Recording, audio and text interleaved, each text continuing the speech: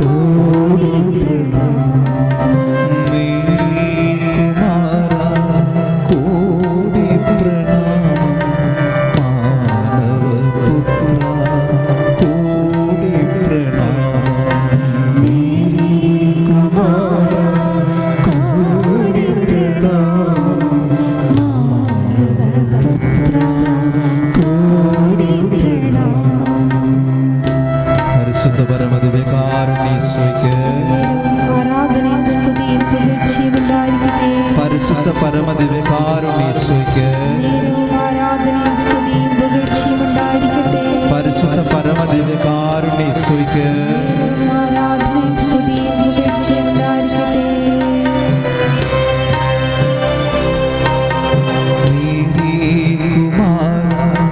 കോടി പ്രണാമം കാവരിനാഥ, കോടി പ്രണാമം.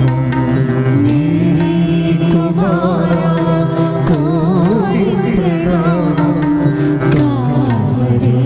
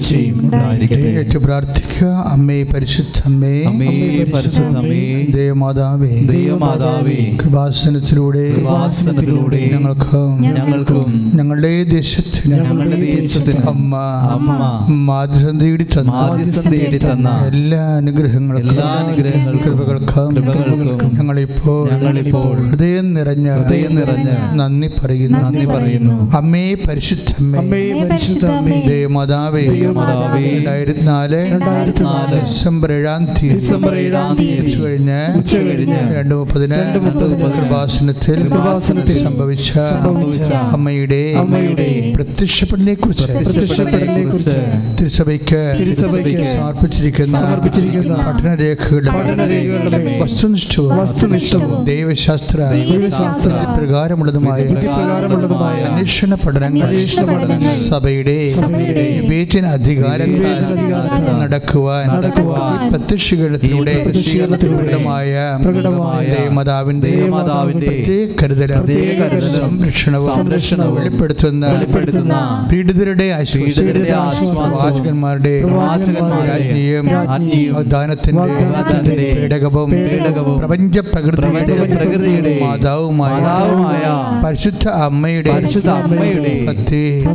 തിരുസഭയിൽ കൂടുതൽ പ്രചരിച്ച ജീവിതത്തിന്റെ ദുരന്ത അവസ്ഥകളിൽ അകപ്പെട്ട് കഴിയുന്ന അനേകായിരം മക്കൾക്ക് ദൈവത്തിന്റെ സാന്നിധ്യവും സന്ധിപ്പവും കൂടുതൽ അനുഭവിക്കുവാൻ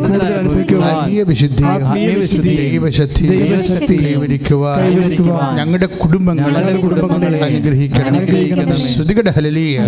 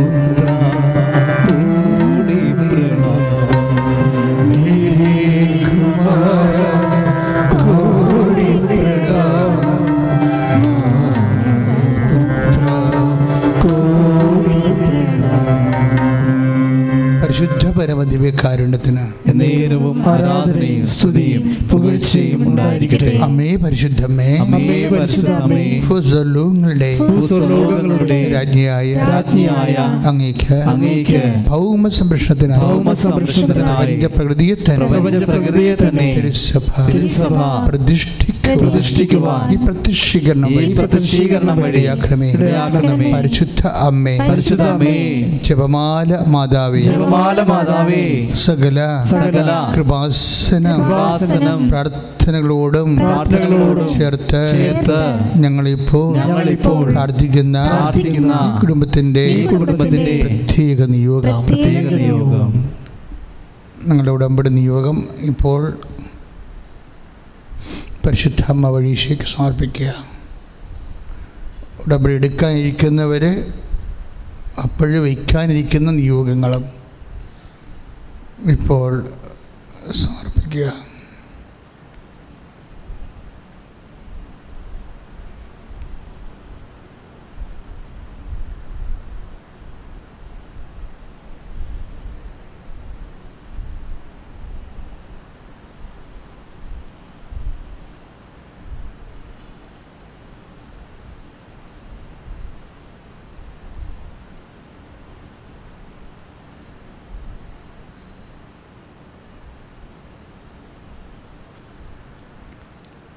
അമ്മയുടെ പ്രത്യക്ഷീകരണത്തിന്റെ അനുഗ്രഹവേളയിൽ ഞങ്ങൾക്ക്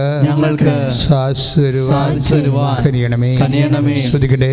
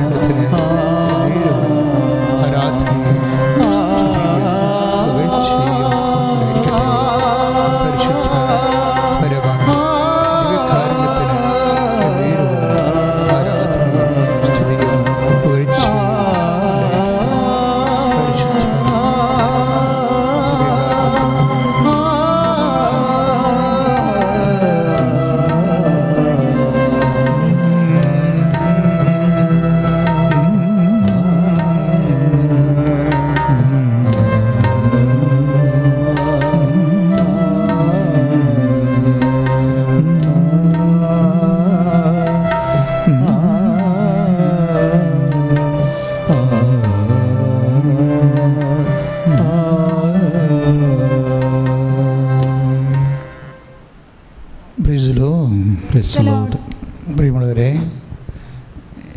ഈ ദിവസങ്ങളിൽ നടന്ന നല്ല സാക്ഷ്യങ്ങളിലെ ഒന്ന് ഒരു ഡോളി എന്ന് പറഞ്ഞ സഹോദരിയാണ്.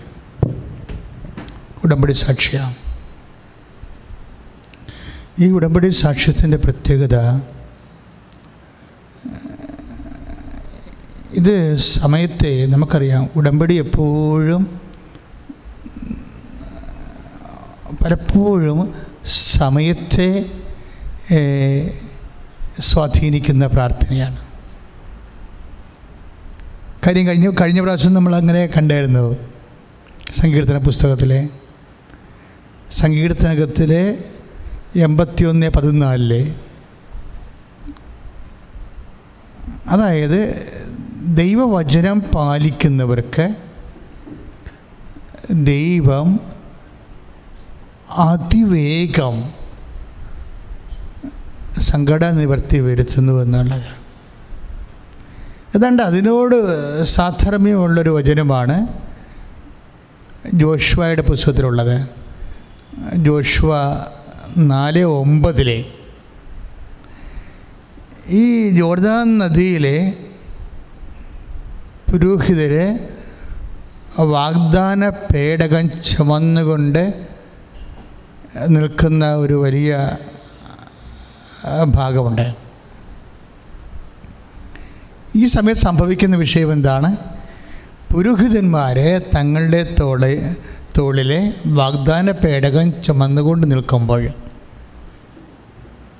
അതൊരു പ്രതീകാത്മകമായ നിൽപ്പാണ്. എന്താ കാരണം? അപ്പോഴെന്താ സംഭവിക്കണത്? ജോഷുവ 4:9 തൊട്ട് ജോഷുവ 4:11 വായിക്കുമ്പോൾ എന്താ പറയണത്? ഇങ്ങനെ വാഗ്ദാന പേടകം ചുമലിലേറ്റുമ്പോൾ ജനം അതിവേഗം ജോർദാൻ കടന്നു എന്നുള്ളത്. ഇപ്പം ഈ വാഗ്ദാന പേടകം ചുമന്നുകൊണ്ട് നിൽക്കുന്ന പുരോഹിതന്മാരും പിന്നീട് സംഭവിക്കുന്ന അതിവേഗം 6 ലക്ഷം പുരുഷന്മാർ തന്നെ ഇത് ജോർദാൻ കടക്കുകയാണ്. ജീവിതത്തിൻ്റെ അവർ വാഗ്ദാന നാട്, ദൈവം അവർക്ക് വേണ്ടി അനുവദിച്ച വാഗ്ദാന നാട്ടിൽ പ്രവേശിക്കുകയാണ്. നമ്മൾ ഉടമ്പടി പരിശോധിക്കുമ്പോൾ നമുക്ക് മനസ്സിലാകും, ഈ പഴയ നിയമത്തിലെ വാഗ്ദാന പേടകം ചുമന്നുകൊണ്ട് നിൽക്കുന്നത് അവർ ദൈവത്തെ വഹിച്ചുകൊണ്ട് നിൽക്കുക. സർവോപരി ജോഷുവയിലൂടെ ദൈവമാണ് പുരോഹിതന്മാരുടെ പാദങ്ങൾ ജോർദാനിൽ സ്പർശിക്കുമ്പോൾ ജോർദാൻ വറ്റിപ്പോകും. ആ സമയത്ത് ജനങ്ങൾ വാഗ്ദാന നാട് പ്രാപിക്കും എന്നുള്ളത് ഇത് എക്കാലത്ത് സംഭവിക്കേണ്ട ഒരു വിഷയമാണ്. അതിൻ്റെ ഒരു ആധ്യാത്മിക വിവേചനമാണ്. നമുക്കറിയാമല്ലോ ഈ വചനങ്ങളുടെ ഒരു പ്രത്യേകത. വചനങ്ങളും ദൈവത്തിൻ്റെ ദാനങ്ങളും എല്ലാം ആധ്യാത്മികമായി വിവേചിക്കേണ്ടതാണ്. ഇപ്പം നമ്മൾ 2 കൊറിന്ത്യർ ശ്രദ്ധിച്ച മക്കളെ,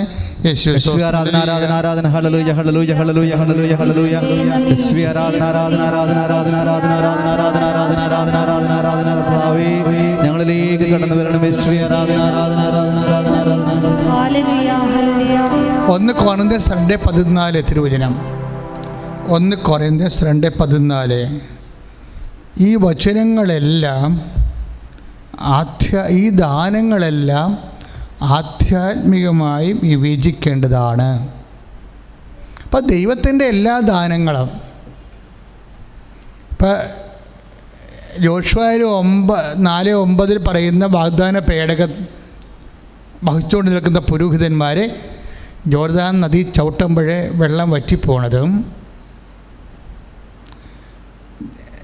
ജോഷുവ 4:11 പറയുന്ന വാഗ്ദാന നാട് ജനം പ്രവേശിച്ചു എന്നല്ല, അതിവേഗം പ്രവേശിച്ചു. കാരണം താമസിക്കുന്ന എല്ലാ വിഷയവും താമസിച്ചു കഴിഞ്ഞാൽ അതിൻ്റേതായിട്ടുള്ള ഭവിഷ്യത്തുകളുണ്ടാകും എല്ലാ വിഷയത്തിനും. ഇപ്പം നമ്മൾ പരീക്ഷ എഴുതിക്കൊണ്ടിരിക്കുകയാണ്. നമ്മൾ പരീക്ഷ എഴുതാൻ, ചോദ്യങ്ങൾക്ക് ഉത്തരം എഴുതാൻ താമസിച്ചു കഴിഞ്ഞാൽ, മണിയടിച്ചു കഴിഞ്ഞാലും ചിലപ്പോൾ 15 മാർക്കിന് ചോദ്യം എക്സ്ട്രാ എഴുതാതെ കിടക്കും. താമസിക്കുന്നതിൻ്റെ ഒരു പ്രശ്നം അതാണത് എല്ലാ വിഷയങ്ങൾക്കും. ഞാനിത് പറയാൻ കാരണം, ഉടമ്പടി എപ്പോഴും വേഗതയുള്ള നമ്മുടെ ആധ്യാത്മിക ജീവിതത്തിലും. അപ്പോൾ നിങ്ങളോർക്കും ഇങ്ങനെ ഭൗതിക കാര്യങ്ങൾക്ക് മാത്രമാണ് ഇതിൻ്റെ ഇഫക്റ്റ് വരണമെന്നല്ല, അങ്ങനെയല്ല. ദാനങ്ങളെല്ലാം പൗരസപ്പോസം പറയുന്ന പോലെ 2 കൊരിന്ത്യൻസ് നമ്മൾ വായിച്ചില്ലേ ഇപ്പോഴ്. ഇപ്പം അതെല്ലാം ആധ്യാത്മികമായി, ഇപ്പോൾ 1 കൊരിന്ത്യൻസ് 2:14 എഴുതിയിരിക്കുന്ന പോലെ വചനങ്ങളെല്ലാം ആധ്യാത്മികമായി വിവേചിക്കേണ്ടതാണ്. അപ്പോൾ ദൈവത്തിൻ്റെ ദാനങ്ങളും എന്താ, ഞാൻ വചനങ്ങളില്ല എന്ന് പറഞ്ഞാൽ എന്താ കാര്യം എന്നറിയാവോ?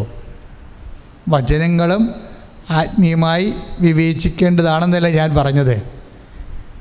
ദാനങ്ങൾ മാത്രമല്ല, വചനവും ദൈവവചനവും ആത്മീയമായി വിവേചിക്കേണ്ടതാണ്. ദൈവവചനത്തിൻ്റെ ആത്മീയ വിവേചനം ഒരു വലിയ പ്രധാനപ്പെട്ട ആത്മീയ മേഖലയിൽ ജീവിക്കാൻ ഉദ്ദേശിക്കുന്നവർ അറിയേണ്ട ഒരു കാര്യമാണ്. ഇപ്പോൾ ഉദാഹരണത്തിന് യോഹന്നാൻ്റെ സുവിശേഷം 6:63 എന്താ ഈശോ പറയണത്? ഞാൻ നിങ്ങളോട് പറഞ്ഞിട്ടുള്ള വചനങ്ങൾ ആത്മാവും ജീവനുമാണ്. വചനം ഒരേ സമയം തന്നെ 6:63 എന്താ പറയണത്? വചനം ആത്മാവും ജീവനുമാണ്. ഞാൻ ആ ഒരു അർത്ഥത്തിലാണ് പറയണത്. എന്താണ്?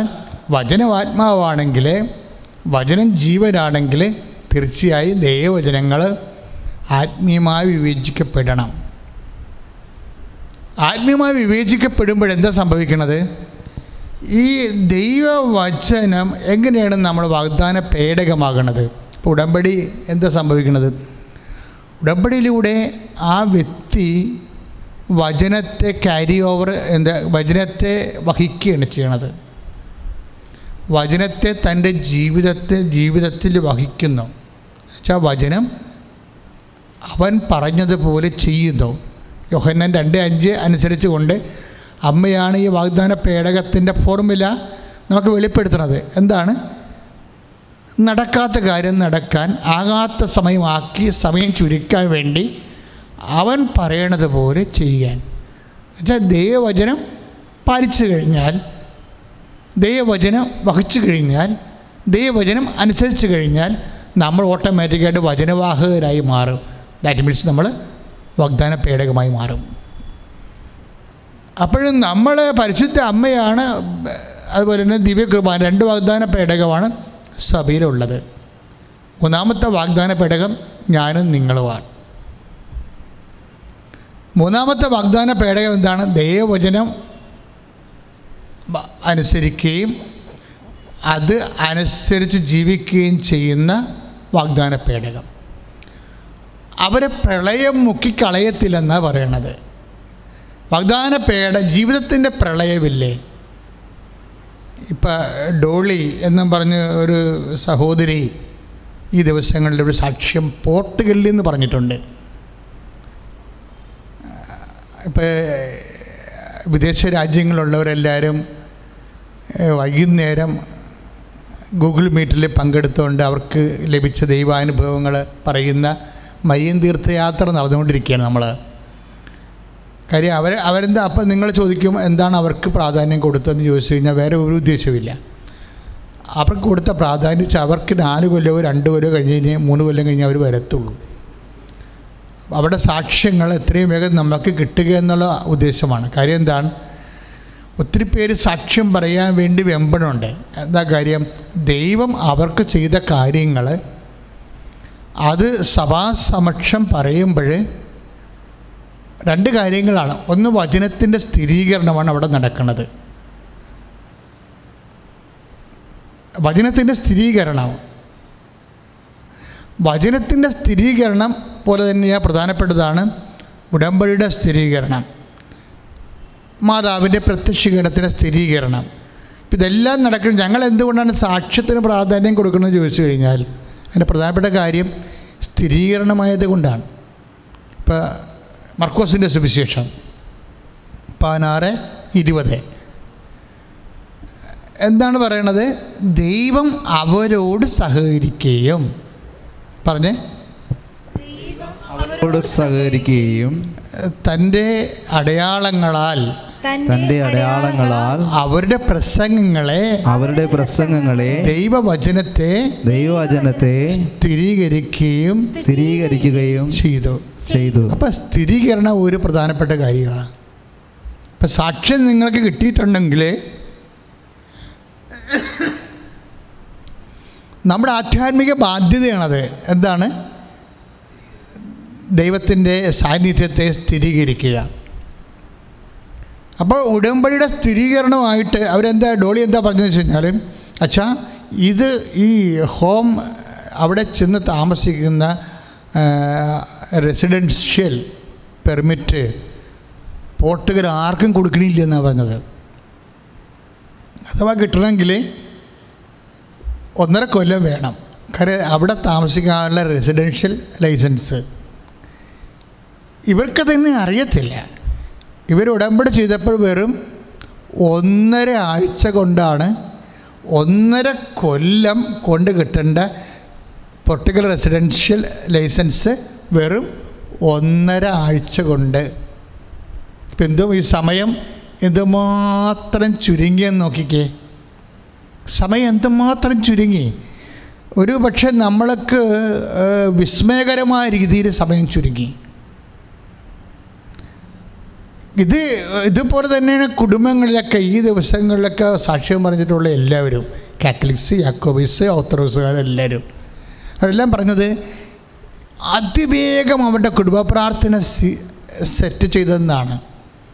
10-12 കൊല്ലങ്ങളൊക്കെ മുടങ്ങിക്കിടന്ന് തളർച്ച ബാധിച്ച ആധ്യാത്മിക ജീവിതം ഒറ്റ സെക്കൻഡുകൾ കൊണ്ട് ആണ്, ശരിക്കും ഒറ്റ ദിവസം കൊണ്ടാണ് ഈ ആധ്യാത്മിക ജീവിതം ശക്തി പ്രാപിച്ചത്. അപ്പം ഭൗതിക മേഖലയിൽ മാത്രമല്ല ആത്മീയ മേഖലയിലും അതിവേഗമാണ്. അതാണ് വാഗ്ദാന പേടകത്തിൻ്റെ ഫോർമുലയുടെ ഗുണവത. അതാണ് ജോഷുവ 4:9 പറയുന്നത്. വാഗ്ദാന പേടകം വഹിച്ചുകൊണ്ട് നിന്ന പുരോഹിതന്മാരുടെ പാദങ്ങൾ ജോർദാൻ്റെ മധ്യത്തിൽ ഊന്നി. നമുക്ക് ജോർദാൻ എന്ന് പറയുമ്പോൾ കണ്ണുനീരും ജോർദാൻ എന്ന് കേൾക്കും ഉടനെ. കാര്യം പഴയ പാട്ടാണത്. മനുഷ്യപ്രളയം,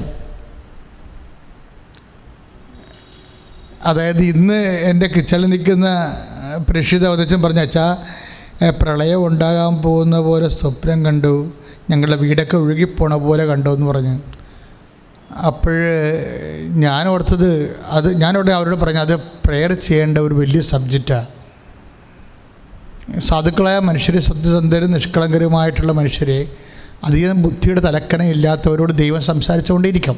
സ്വപ്നങ്ങളിലൂടെയും അതുപോലെ തന്നെ ദർശനങ്ങളിലൂടെയും ഒക്കെ സംസാരിക്കും. ചിലപ്പോൾ ആന്തരികമായ തോന്നലുകളിലൂടെ സംസാരിക്കും. അപ്പോൾ നമ്മളത് സ്വപ്നം എന്നൊക്കെ പറഞ്ഞൊരു കാര്യമില്ല. ദൈവം ഇന്നും സ്വപ്നങ്ങളിലൂടെയാണ് സംസാരിക്കുന്നത്. കഴിഞ്ഞ ദിവസം ഞാനൊരു സ്വപ്നം കണ്ട്. എന്നോട് ഈശോ പറഞ്ഞത്, പഴയ ഇടങ്ങളിലേക്ക് നീ പോയി തല വെക്കരുത്, നീ പ്രതിയാകുമെന്നാണ് പറഞ്ഞത്. ഒരു വലിയ സ്വപ്നം കാണിച്ചിട്ടും പറഞ്ഞതാണ്, പഴയ ഇടങ്ങളിൽ പോയി പഴയ ബന്ധങ്ങൾ, പഴയ കൂട്ടുകെട്ടുകൾ, പഴയ സംരംഭങ്ങൾ അവിടെ പോയി നീ തലവെക്കരുത്. തലവെച്ചാൽ നീ പ്രതിയാകും. എന്നാൽ ദൈവതിരുസന്നിധിയിൽ നീ തള്ളപ്പെടും. പിശാച് നിന്നെ കൈകാര്യം ചെയ്യും. നീ ചെയ്യാത്ത കാര്യങ്ങൾക്ക് നീ ആക്ഷേപമേൽക്കും. അപ്പോൾ എന്താ, ദൈവത്തോട് നമ്മൾ അടുത്ത് നിൽക്കുമ്പോൾ ഓരോരോ മെസ്സേജുകൾ ദൈവം തരും. ഈ ദൈവത്തിൻ്റെ മധുരം അടുത്ത ആൾക്കാരാണ് വേറെ ഒന്നിനും പോയി പിന്നെ തലയിട്ട് സമയം കളയാത്തത്. ദൈവത്തോടൊരു ബന്ധമില്ലാത്തവൻ കണ്ടവൻ്റെ എല്ലാ കാര്യങ്ങളും ഇടപെടും, കൊണ്ടേ തലയിട്ട് കൊടുക്കും. ആവശ്യമുള്ളതിന് നമുക്ക് തലയിടണമേ. ആവശ്യമില്ലാത്തതിന് തലയിട്ടിട്ട് കാര്യമില്ല. ആവശ്യമുള്ളതിന് തലയിട്ടിട്ടില്ലെങ്കിൽ പിന്നെ അത് നമുക്കൊരു ധാർമ്മിക ബാധ്യതയാണ്. ഇപ്പം തന്നെ ആവശ്യമുള്ളതിന് തലയിടണമെന്ന് പറഞ്ഞില്ലേ. ഇപ്പം തന്നെ ഇവിടെ എന്താ നടക്കുന്നത്, അഫ്യു എന്ന കല്ലറക്ക് നമ്മുടെ പാലാ പിതാവ്, കളറങ്ങാട്ട് പിതാവ്, അദ്ദേഹം എന്താ പറയണത്, അദ്ദേഹം ഒരു ഹോമിലിയാണ് ചെയ്തിരിക്കുന്നത്. നിങ്ങൾക്കറിയാം, ക്രിസ്ത്യൻ സഭയിൽ സെർമണുണ്ട്, അതുപോലെ തന്നെ ഹോമിലിയുണ്ട്. ഹോമിലി എന്ന് പറഞ്ഞാൽ എന്താണ്, സ്വന്തം കുടുംബാംഗങ്ങളുമായിട്ടിരുന്നുകൊണ്ട്, ഇടവകക്കാരുമായിട്ടിരുന്നുകൊണ്ട് സംസാരിക്കുന്നതാണ്. ദൈവിക കാര്യങ്ങളെ അവരുടെ ധാർമ്മിക മേഖലകളിൽ എങ്ങനെയെല്ലാം ചെലുത്തണം, എന്തെല്ലാം കാര്യങ്ങളെക്കുറിച്ച് നിങ്ങൾ ബിവെയറാകണം, ശ്രദ്ധ ചെലുത്തണം, നിങ്ങൾ ജാഗ്രതയുള്ളവരാകണം എന്ന് പറയുന്ന ഹോമിലിയാണത്. അല്ലാതെ പബ്ലിക് ഒറേഷൻസ് ഒന്നുമല്ല, പബ്ലിക് സ്പീച്ചല്ല, ഇറ്റ്സ് എ ഹോമിലി. ആ ഹോമിലിയിൽ പറഞ്ഞ കാര്യങ്ങളാണ് അത്. ഇപ്പോഴല്ല, ഒന്നാമത്തേന് സുവിശേഷ വചനം അനുസരിച്ചുകൊണ്ട് എല്ലാ പിതാക്കന്മാരും അത് പറയാൻ ബാധ്യസ്ഥരാണ്. അത് ഗവൺമെൻറ്റിനെയും സമൂഹത്തെ ഒന്നും നോക്കിയല്ല അത് പറയണത്. അത് അവർ വാങ്ങിച്ചിരിക്കുന്ന പട്ടത്തോട് അവർ കാണിക്കുന്ന പ്രവാചികമായിട്ടുള്ള ഒരു ഉത്തരവാദിത്വമാണിത്. അതിപ്പോൾ തുടങ്ങിയല്ല, എല്ലാ കാലങ്ങളിലും പിതാക്കന്മാരും പിതാക്കന്മാരെ ഞങ്ങളെപ്പോലെ സഹായിക്കുന്ന വൈദികരുമൊക്കെ ജനങ്ങളോട് ഞങ്ങളീ കുമ്പസാരവും കൗൺസിലിങ്ങൊക്കെ കേൾക്കുന്ന ആൾക്കാരാണ്. അപ്പോൾ സമൂഹത്തിൽ നടക്കുന്ന കാര്യങ്ങൾ എന്താണെന്നതിനെക്കുറിച്ച് ഞങ്ങൾ കൃത്യമായ അറിവുണ്ട്. കുമ്പസാരത്തിന് തെളിവുകൾ കൊണ്ടുവരാൻ പറഞ്ഞാൽ, കൗൺസിലിങ്ങിന് തെളിവ് കൊണ്ടുവരാൻ പറഞ്ഞാൽ പറ്റത്തില്ല. അതൊരു രഹസ്യമായ ആധ്യാത്മികമായ ആത്മീയ ഉത്തരവാദിത്തമുള്ളൊരു മേഖലയാണ്. അപ്പോൾ അവിടെ സമൂഹത്തിൽ എന്ത് നടക്കുന്നാലും സഭയുടെ ഒരു സെറ്റപ്പ് അനുസരിച്ചുകൊണ്ട് ഒന്നെങ്കിൽ കൗൺസിലിങ്ങിലൂടെ, ധ്യാനകേന്ദ്രത്തിലൂടെ, അല്ലെങ്കിൽ കുമ്പസാരത്തിലൂടെ ഞങ്ങൾക്ക് കൃത്യമായ അറിവുകൾ ലഭിക്കും. ഒരിക്കലും ഒരു മെത്രാൻ ഒരു കാരണവശാലും തൻ്റെ പ്രെസ്ബിറ്റേറിയം ഉണ്ട്, സഭയിൽ തന്നെ പ്രെസ്ബിറ്റേറിയം ഉണ്ട്, എന്നുവെച്ചാൽ ഇടവക അച്ഛന്മാരുടെ എല്ലാം കൂട്ടത്തിൽ മെത്രാൻ കാര്യങ്ങൾ സംസാരിച്ചിട്ട് അച്ഛന്മാരുടെ അഭിപ്രായങ്ങൾ എടുക്കും. പിന്നെ പാസ്റ്റർ കൗൺസിലുണ്ട്. പാസ്റ്റർ കൗൺസിലിൽ വിളിച്ചിട്ട് അൽമേരയുടെ സംഘടനയാണത്. അവരോട് ചോദിക്കും. ഇനി മെത്രാൻ കുരിയായിൽ സംസാരിക്കും. മെത്രാൻ അതുപോലെ തന്നെ അഡ്വൈസറി ബോർഡുണ്ട്, ഉപദേശക സമിതികളുണ്ട്. ഇങ്ങനെ എല്ലാ മേഖലകളിലും സംസാരിക്കും, സഭയോട് സംസാരിക്കും. ഇപ്പോൾ KCBC പോലെയുള്ള പൊതുസഭയോട് അഭിപ്രായം ചോദിക്കും. ഇങ്ങനെ എല്ലാം ചോദിച്ച് വളരെ ഉത്തരവാദിത്വത്തോട് മാത്രമേ മെത്രാന്മാർ സംസാരിക്കത്തുള്ളൂ. കാര്യം അവർക്ക് നല്ല ഉന്നതമായ പഠനമുള്ളവരും ഈ കേരളത്തിലും പുറത്തുമൊക്കെ പഠനമുള്ളവരും കാര്യങ്ങളെക്കുറിച്ച് വൈകാരികമല്ലാതെ പ്രൗഢോജ്വലമായ വിചാരത്തോടെ സംസാരിക്കുന്നവരാണ്. നിങ്ങൾ നോക്കിക്കോ, എല്ലാ കാര്യം ഇപ്പോൾ അതിൻ്റെ സെറ്റപ്പ് അറിയാൻ പാടില്ലാത്തവരാണ് പറയണത്, അത് വിവാദമാക്കുന്നത്.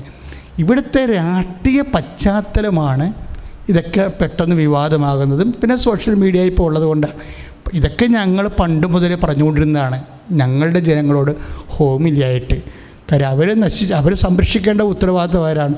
ഉപ്പ് പോലെ അത് കേടാകാതിരിക്കേണ്ട ഉത്തരവാദിത്വം കർത്താവ് ഞങ്ങളെ ഏൽപ്പിച്ച ജോലിയാണ്. അത് ഞങ്ങൾ ഇത്രയും കാലങ്ങളിലേക്ക് 2000 കൊല്ലം ഇവിടെ ഉണ്ടാക്കുന്ന ഇസങ്ങളോ അല്ലെങ്കിൽ ഓരോരോ കാലത്തുണ്ടാകുന്ന സഭയുടെ പ്രതിസന്ധികളോ സഭയുടെ ഏതെങ്കിലും പ്രതികൂലമായ സാഹചര്യങ്ങളോ ഒന്നും കണക്കിലെടുത്തിട്ടല്ല പറയണത്. അത് സുവിശേഷത്തിൻ്റെ നിർഭയത്വമാണ്. യേശു തന്നെ പറഞ്ഞതാണ്. എന്താണ്? നിങ്ങൾ ജാഗ്രത പുലർത്തണം, അകപ്പെടാതിരിക്കാൻ ഉണർന്നിരിക്കാൻ. ഇപ്പോൾ മർക്കോസിൻ്റെ സുവിശേഷമില്ലേ 14:37 എന്താണ്? ഈശോ അപ്പോസ്തലന്മാരോട് പറഞ്ഞതാണ്. എന്താ പറഞ്ഞത്? നിങ്ങൾ ഉണർന്നിരിക്കണം. എന്തിനുണർന്നിരിക്കണം? മർക്കോസിൻ്റെ 14:37 എന്താ പറയണത്? നിങ്ങൾ ഉണർന്നിരിക്കണം. ആര് പറഞ്ഞതാണ്?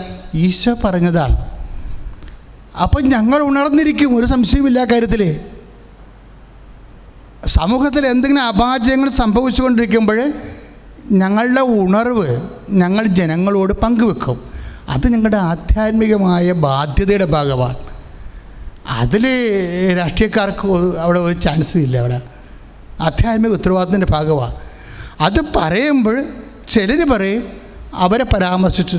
ആരെയും പരാമർശിച്ചിട്ടില്ല. പ്രധാനച്ഛൻ ആരെയും പരാമർശിച്ചിട്ടില്ല. ഈശോ പറഞ്ഞൊരു കാര്യം, അതായത് മർക്കോസിൻ്റെ സുവിശേഷം 14:37 നിങ്ങൾ ഉണർവുള്ളവരായിരിക്കണം. എന്തിനാണ്? പ്രലോഭനങ്ങളിൽ അകപ്പെടരുത്. ഇപ്പം നാർക്കോട്ടിസം ഒരു പ്രലോഭനമാണ്, അത് സുവിശേഷമാണത്.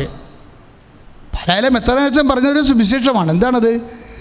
നിങ്ങൾ പ്രലോഭനങ്ങളിൽ ഉൾപ്പെടരുത്, അകപ്പെടാതെ ഉണർന്നിരിക്കണം. അത് ഈശോ പറഞ്ഞു കൊടുത്ത കാര്യമാണ്. ഈശോ പറഞ്ഞ കാര്യം മെത്രാനച്ഛൻ ജനങ്ങളോട് പറഞ്ഞു. അത് അങ്ങേരുടെയും സഭയുടെ മുഴുവനും, അതല്ലേ സഭ എല്ലാം ആ വിഷയത്തിൽ മെത്രാനച്ഛനെ കൂടെ നിൽക്കാൻ കാര്യം എന്താണ്? ഈ വിഷയം ഇതാ. കാര്യം ഞങ്ങൾ കാണുന്നത് ഇതൊരു ആധ്യാത്മിക വിഷയമായിട്ടാണ്. വേറെയുള്ള ആൾക്കാർ മുതലെടുപ്പിന് വേണ്ടി പല വിഷയങ്ങളായിട്ട് കാണുന്നത്, രാഷ്ട്രീയ വിഷയങ്ങളായിട്ട് കാണും. അത് ഞങ്ങൾക്ക് പങ്കില്ല. ഞങ്ങളെ സംബന്ധിച്ചിടത്തോളം ഇത് ആത്മാവിൻ്റെ വിഷയമാണ്. നിങ്ങൾ പ്രലോഭനങ്ങളിൽ അകപ്പെടാതെ ജാഗ്രതയുള്ളവരായിരിക്കണം. ഇപ്പോൾ KCBCയുടെ കമ്മീഷൻ്റെ പേരെന്താണ്? ജാഗ്രത കമ്മീഷൻ, ഉണർവ് കമ്മീഷനാണത്. അത് ജാഗ്രത കമ്മീഷൻ. അതിൻ്റെ ഉദ്ദേശം ഒന്നും ആരെയും ഉപദ്രവിക്കാനോ സങ്കടപ്പെടുത്താനോ ആരെയും കോൺട്ര ചെയ്യാനോ ഒന്നുമല്ല. നമ്മളുടെ ദൈവം ഏൽപ്പിച്ചിരിക്കുന്ന അജഗണങ്ങളുടെ മേൽ ആധ്യാത്മിക ജാഗ്രത പുലർത്തണം. അവരെന്തെല്ലാം കാര്യങ്ങൾ ശ്രദ്ധിക്കണം. ഇപ്പം ഞാൻ തന്നെ മന്മഥൻ സാറിൻ്റെ കാലത്ത്, MP മന്മഥൻ സാറിൻ്റെ കാലത്ത് ആലപ്പുഴയുടെ ജില്ലാ പ്രസിഡൻ്റായിരുന്നു മദ്യം ദിനോദനത്തിൻ്റെ. അപ്പോൾ എൻ്റെ ജനതയെ ബാധിക്കുന്ന വലിയ വിഷയമാണ് മദ്യത്തിൻ്റെത്. അപ്പോൾ ആ ഒരു വിഷയം ട്രേസ് ഔട്ട് ചെയ്തതിന് ശേഷം ഞാൻ അതിനകത്ത് ഇറങ്ങി പ്രവർത്തിച്ചു. അത് ഷാപ്പുകാർക്കെതിരൊന്നുമല്ല, നമ്മുടെ ജനങ്ങളെ സംരക്ഷിക്കാൻ വേണ്ടിയുള്ള നമ്മുടെ ധാർമ്മിക ഉത്തരവാദിത്തത്തിൻ്റെ ഭാഗമാണ്. അപ്പോൾ എനിക്ക് ഇല്ലാത്ത 7 ഷാപ്പ്, അതുപോലെ തന്നെ നിയമാനുസൃതം പ്രവർത്തിക്കാത്ത എല്ലാ ഷാപ്പുകളും 7 ഷാപ്പുകൾ ഒരുമിച്ച് സമരം നടന്നിട്ടുണ്ട്. ഹൈക്കോടതി കേസ് പറഞ്ഞിട്ടുണ്ട്. ഇതിലൊക്കെ ജനങ്ങൾക്ക് തെണ്ടിക്കാശ് വാങ്ങിച്ചാണ് കേസ് പറഞ്ഞിരിക്കുന്നത്. ഇതെല്ലാം ആരെ ഉപദ്രവിക്കാനോ ആരെയും വിഷമിപ്പിക്കാനോ ആരെയും പിൻപോയിലും ഗൺ പോയിലും നിർത്താനോ ഒന്നുമല്ല. ഇതൊക്കെ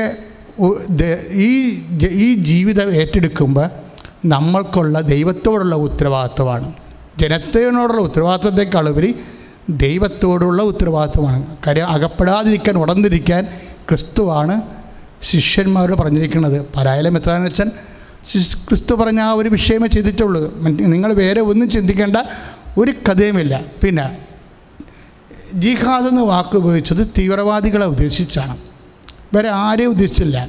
ഇവിടുത്തെ മുസ്ലിംസിനെ ഒന്നും ഉദ്ദേശിച്ചിട്ടില്ല, ഖുറാനെ ഉദ്ദേശിച്ചിട്ടില്ല, അതുപോലെ തന്നെ ശരീഅത്തിനെ ഉദ്ദേശിച്ചിട്ടില്ല. ഇതൊന്നും ഉദ്ദേശിക്കാത്ത സ്ഥലത്ത് നമ്മൾ കയറി അഭിപ്രായം പറയുന്നത് കൂടുതൽ കലുഷിതമായ അന്തരീക്ഷം ഉണ്ടാക്കുകയുള്ളൂ. അങ്ങനെ ഉണ്ടാക്കാൻ ആഗ്രഹിക്കുന്നവരുണ്ടായിക്കോട്ടെ, പക്ഷേ നമ്മൾ ചിന്തിക്കേണ്ടത് മതപരമായ സൗഹാർദ്ദത്തിന് ഒരു വിഷയത്തില്ല. ഞങ്ങൾ ശരീഅത്തിനെക്കുറിച്ച് സംസാരിച്ചിട്ടില്ല, ഉണ്ടോ? ഖുർആനെക്കുറിച്ച് സംസാരിച്ചിട്ടുണ്ടോ? ഇല്ല. മുഹമ്മദ് നബിയെക്കുറിച്ച് സംസാരിച്ചിട്ടുണ്ടോ? ഇല്ല, ഒന്നുമില്ല. ആകപ്പാടെ സംസാരിക്കുന്നത് 1% മുസ്ലിംസിലെ 1% വരാൻ സാധ്യതയുള്ള ജിഹാദികളാണ്. അത് കേരളത്തിലുണ്ടെങ്കിൽ അവിടെ ഭാഗത്തു നിന്ന് ഇങ്ങനെയുള്ള സാധനങ്ങൾ വരാനുള്ള സാധ്യതയുണ്ട്. അത് നിങ്ങൾ ബിവെയർ ആയിരിക്കണം. That's okay. നിങ്ങൾക്കറിയാമല്ലോ, ഈ തീവ്രവാദികളെ കൊണ്ട് ഏറ്റവും കൂടുതൽ ബുദ്ധിമുട്ടുണ്ടാക്കിയിരിക്കുന്നത് ആരാണ്? ആർക്കാണ് ഏറ്റവും കൂടുതൽ ക്ലേശം ഉണ്ടായിരിക്കുന്നത്? ക്രിസ്ത്യൻസിനും ഹിന്ദുസിനും ഒന്നുമല്ല. ഏറ്റവും കൂടുതൽ ക്ലേശം ഉണ്ടായിരിക്കണം മുസ്ലിം സമൂഹത്തിനാണ്. എത്ര മോസ്കിലാണ് വെടിപൊട്ടിരിക്കുന്നത്? എന്തുമാത്രം മോസ്കിൽ? അതൊക്കെ കേൾക്കും. നമുക്ക് ഞങ്ങളുടെ പള്ളിയിൽ സംഭവിക്കണ പോലെ ഞങ്ങൾക്കത് ഫീൽ ചെയ്യണത്, അല്ലാതെ അവരുടെ പള്ളിയല്ലേ എന്നുള്ള ഫീല് ഞങ്ങൾ ക്രിസ്ത്യൻസിന് ഇല്ല ശരിക്കും. കാര്യം എത്ര മോസ്കിൽ എത്രയോ മുസ്ലിം സഹോദരങ്ങളാണ് ഇതിൻ്റെ പേരിൽ ബോംബ് വെക്കപ്പെട്ട് തീവ്രവാദികളിൽ നിന്ന് മരിച്ചിരിക്കുന്നത്. അത് പൊതുപ്രശ്നമാണത്. ഏതെങ്കിലും ഒരു മതത്തിൻ്റെ പ്രശ്നമല്ലത്, ഒരു പൊതുപ്രശ്നമാണ്. അപ്പോൾ ഒരു പൊതുപ്രശ്നം എന്ന് പറയുമ്പോൾ ചിലപ്പോൾ അതിനകത്ത് 1% ഉണ്ടായിരുന്നു. അവർ കോഴിക്കട്ടെന്ന് പറയുമ്പോൾ ആ 1% ആൾക്കാർ തലേ കൈ വെച്ചാൽ മതി. അല്ലാതെ ഈ മൊത്തം ആൾക്കാർ തലേ കൈ വെക്കുമ്പോൾ ഒരു കൺഫ്യൂഷൻ അതിൻ്റെ അകത്തുണ്ട്. രാഷ്ട്രീയക്കാരൊക്കെ എല്ലാം തലേ കൈ വയ്ക്കുകയാണ്. കേൾക്കണം തലേ കൈ വയ്ക്കണം. ആരെയാണ് ഉദ്ദേശിച്ചിരിക്കുന്നത്? അവർ മാത്രം. കോഴിക്കട്ടെന്ന് പറഞ്ഞവൻ ആരെയാണ് ഉദ്ദേശിച്ചിരിക്കുന്നത്? അവർ മാത്രം ഉണ്ടെങ്കിൽ തലേ കൈ വെച്ചാൽ മതി. വരുന്നവരും പോണവരും ഒക്കെ തലേ കൈ വെക്കുമ്പോൾ ആകെപ്പാടെ ഒരു കൺഫ്യൂഷൻ. ആരാണ് ജിഹാദി, ആരാണ് ജിഹാദി? അപ്പോൾ അത് ഒരു കൺഫ്യൂഷൻ ഉണ്ടാക്കി കൊടുക്കരുത് നമ്മൾ. കാര്യം ഞങ്ങൾക്ക് പൂർണ്ണമായിട്ട് കംപ്ലീറ്റായിട്ട് അറിയാം 99% ഇസ്ലാം വളരെ സമാധാനപ്രിയരും സ്നേഹമുള്ളവരും ഞങ്ങളുടെ ഫ്രണ്ട്സും ഒക്കെയാണ്. അതിനകത്ത് ഒരു സംശയമില്ലാത്ത കാര്യമാണ്. അപ്പോൾ വിഷയം വലിച്ച് ഈ 1% വിഷയം വലിച്ച് 99% ഏറ്റെടുത്തിരിക്കണം പോലെ തോന്നിപ്പിക്കുന്നതാണ് സമൂഹ അന്തരീക്ഷത്തെ വിഷമിപ്പിക്കുന്നത്. അങ്ങനെയുള്ള വിഷമങ്ങളെല്ലാം അവസാനിപ്പിച്ചിട്ട് കൃത്യമായിട്ട് കാര്യങ്ങൾ, ഇത് ഇസ് എ ഹോമിലി, ഒരു കുടുംബ പുരാണമാണ്, ഒരു സ്വകാര്യ കുടുംബ പുരാണം എന്ന് പറഞ്ഞാൽ ഞങ്ങളത് എഴുതി വായിക്കുന്ന യഥാർത്ഥം എഴുതി വയ്ക്കുന്ന കണ്ടില്ലേ. അപ്പോൾ അത് വായിക്കുമ്പോൾ നമുക്ക് മനസ്സിലാക്കണം ഇറ്റ്സ് അവരുടെ പ്രൈവറ്റ് കാര്യങ്ങളാണ്. അങ്ങനെ എന്തെല്ലാം മതവിശ്വസിക്കുന്നത് അവരുടെ ആലയങ്ങളിൽ എന്തെല്ലാം അവരുടെ ജനങ്ങളോട് പറയുന്നു, അതുപോലെ ഒരു കത്രയേ ഉള്ളൂ. ഇതൊരു വിഷയം ഇനി ആക്കരുത്, എത്രയും വേഗം ഇത് അവസാനിപ്പിക്കണമെന്ന് കൂടി ഈ സമയത്ത് പ്രത്യേകം അപേക്ഷിക്കുകയാണ്. ശ്രദ്ധിക്കട്ടെ. ഹല്ലേലൂയ.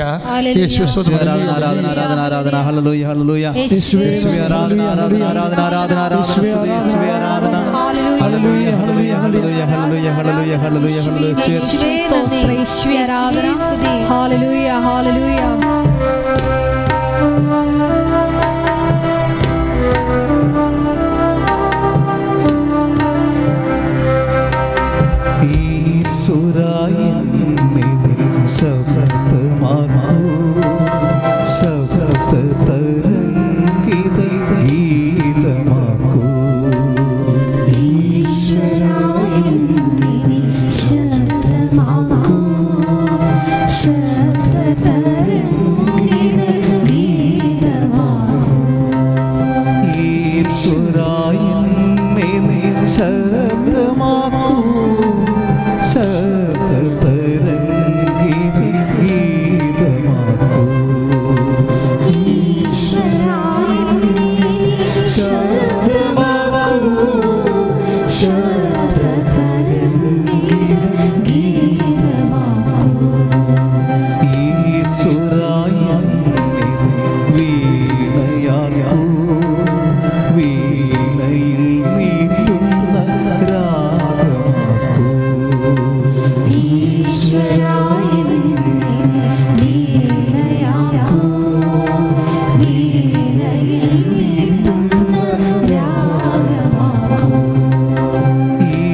ഈശ്വരായെന്നെ വീണയാക്കൂ, വീണയിൽ നീട്ടുന്ന രാഗമാക്കൂ.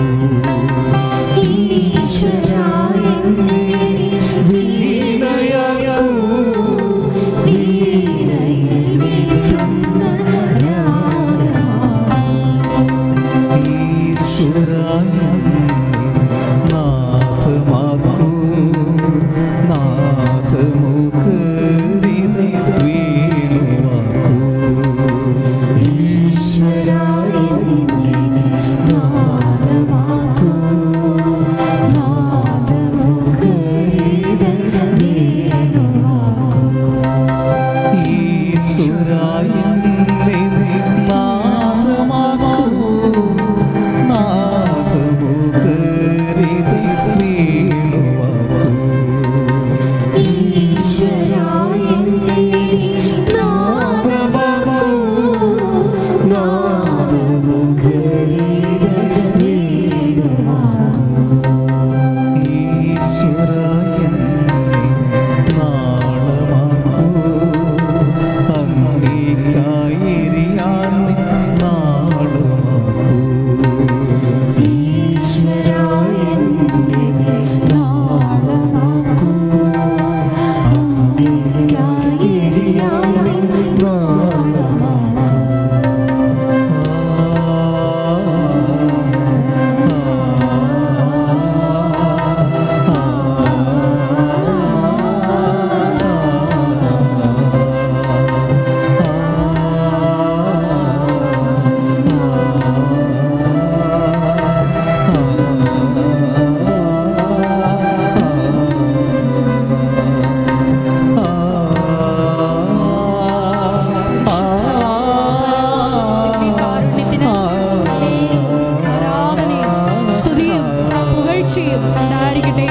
പരിശുദ്ധ പരമ ദിവ്യകാരുണ്യത്തിന് നേരവും ആരാധനയും സ്തുതിയും പുകഴ്ചയും ഉണ്ടായിരിക്കട്ടെ. പരിശുദ്ധ പരമ ദിവ്യകാരുണ്യത്തിന് നേരവും ആരാധനയും സ്തുതിയും പുകഴ്ചയും ഉണ്ടായിരിക്കട്ടെ. പ്രിയമുള്ളവരെ, നമ്മൾ പ്രാർത്ഥിച്ചുകൊണ്ടിരുന്നത് എങ്ങനെയാണ് വാഗ്ദാന പേടകമാകുന്നത്. ഒരു വ്യക്തി വാഗ്ദാന പേടകമാകുമ്പോഴാണ് അവൻ്റെ ജീവിതത്തിൽ സ്പീഡ് ഉണ്ടാകുന്നത്. എന്ത് സ്പീഡ്? ആത്മീയ ജീവിതത്തിന് സ്പീഡ്, അവൻ്റെ ഭൗതിക ജീവിതത്തിന് സ്പീഡ്, എല്ലാ മണ്ഡലങ്ങളിലാണ്. ഇപ്പം ഇന്നലെ തന്നെ വേറൊരു സാക്ഷി ഉണ്ടായിരുന്നു. അതായത് ഷൈജു റാഫേൻ്റെ സാക്ഷി, അത് ബഹറിൽ നിന്നാണ്. ഷൈജു റാഫേൻ്റെ സാക്ഷി എന്ന് പറയുന്നത് അദ്ദേഹത്തിന് ഒരു ശരീരത്തിലൊരു കുരു വരികയാണ്, പിന്നീട് അത് വ്രണമായി മാറും. അത് വ്രണമായി മാറിയിട്ട് പിന്നീട് ഡോക്ടർ പറയണത് ഈ മാംസഭോജികളായ ബാക്ടീരിയ അതിൽ പെരുകും. എന്ത് സംഭവിച്ചു കഴിഞ്ഞാൽ, അപ്പോൾ ഡോക്ടർ ആ മാംസഭോജികളായ ബാക്ടീരിയ പെരുകുമ്പോൾ ആ ഉന്തി വരുന്ന ചീഞ്ഞു വരുന്ന മാംസം അത്രയും വെട്ടിക്കളയും. പക്ഷെ അത്രയും വെട്ടിക്കളഞ്ഞിട്ട് ഒന്നും നടക്കത്തില്ല. അടുത്ത ആഴ്ചയിലാകുമ്പോൾ വീണ്ടും ഇതുപോലെ മാംസം തിന്ന ബാക്ടീരിയ ചവച്ച് തുപ്പിയ മാംസം പുറത്തേക്ക് തള്ളി വരും. ഇതെന്തൊരു അസുഖമാണ്. ഇത് മാറാൻ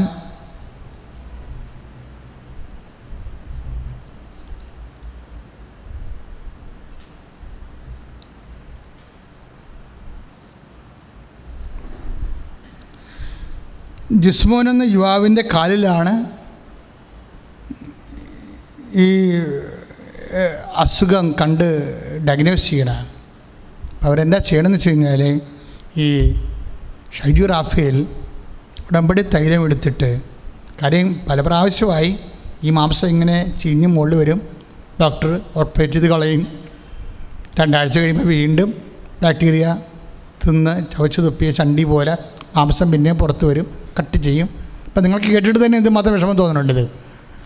അവസാനം ഈ ജിസ്മോൻ്റെ കാലിൽ ഷൈജു റാഫേൽ ഉടമ്പടി തൈലം അതിൻ്റെ സൈഡിൽ തേക്കും. നമുക്കറിയില്ല, ഉടമ്പടി തൈലം ഒത്തിരിയേറെ വിശ്വാസ പ്രമാണം ചൊല്ലി പൗരോഹിത്യത്തിൻ്റെ കർത്താവ് നൽകിയിട്ടുള്ള യോഗ്യത അനുസരിച്ച് കൃപാസ്ഥാനത്താറ ജീവനുടെ പ്രത്യക്ഷപ്പെട്ട മാതാവിൻ്റെ മധ്യസ്ഥതയിൽ കൃപാസ്ഥാനത്താറയിൽ കഴിഞ്ഞ 25 കൊല്ലം നടന്നിട്ടുള്ള ആരാധനകളെ എല്ലാം അടിസ്ഥാനപ്പെടുത്തിക്കൊണ്ട് കർത്താവ് തന്ന ഉടമ്പടിയുടെ വെളിച്ചത്തിൽ പ്രത്യക്ഷീകരണ പ്രാർത്ഥന ചൊല്ലി ആശീർവദിക്കുന്നതാണ്. പക്ഷേ അത് ചില ആൾക്കാരെ ഇതുപോലെ വചനം ഉള്ളിലുള്ളവരെ, വിശ്വാസത്താൽ വചനം ഉള്ളിലുണ്ടാകുന്നവരെ അത്രയും ബോധ്യത്തോടെ അത് ചെയ്യും. അപ്പോഴത് പെട്ടെന്ന് അത് കരിഞ്ഞു പോകും. പിന്നെ ഓപ്പറേഷൻ വേണ്ട, ഒറ്റ ആഴ്ചക്കുള്ള സംഭവം കരിഞ്ഞു മാറും. പിന്നെ ഒരിക്കലും അത് വരത്തില്ല. അത്ര അതിമനോഹരമായ സാക്ഷ്യങ്ങളാണ് ഞാൻ പറഞ്ഞത്. ഇതിൻ്റെ സ്പീഡാണ്. ഇതിൻ്റെ സ്പീഡെന്ന് പറയണത് ഒരു വ്യക്തി വാഗ്ദാന പേടകമാകുമ്പോൾ ജീവിതത്തിൽ സംഭവിക്കുന്നതാണ് സ്പീഡ്. അതെനിക്ക് ഞാൻ ഈ ഉടമ്പടി പുസ്തകം എഴുതിക്കൊണ്ടിരിക്കുന്ന സമയത്ത് കർത്താവ് തന്ന ഒരു മാതൃകയാണ്, സ്പീഡിൻ്റെ ഒരു മാതൃകയാണ് നല്ല കള്ളനോട് കർത്താവ് എന്താ പറഞ്ഞത്?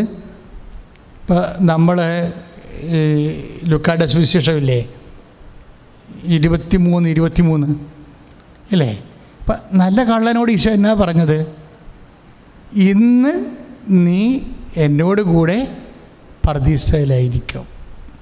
അതാ പറഞ്ഞത്, ഇന്ന് നീ എന്നോട് കൂടെ പർദീസയിലായിരിക്കും. അപ്പം ഇത്ര സ്പീഡായിട്ടാണ് ഇവന് നിത്യരക്ഷ കിട്ടണത്.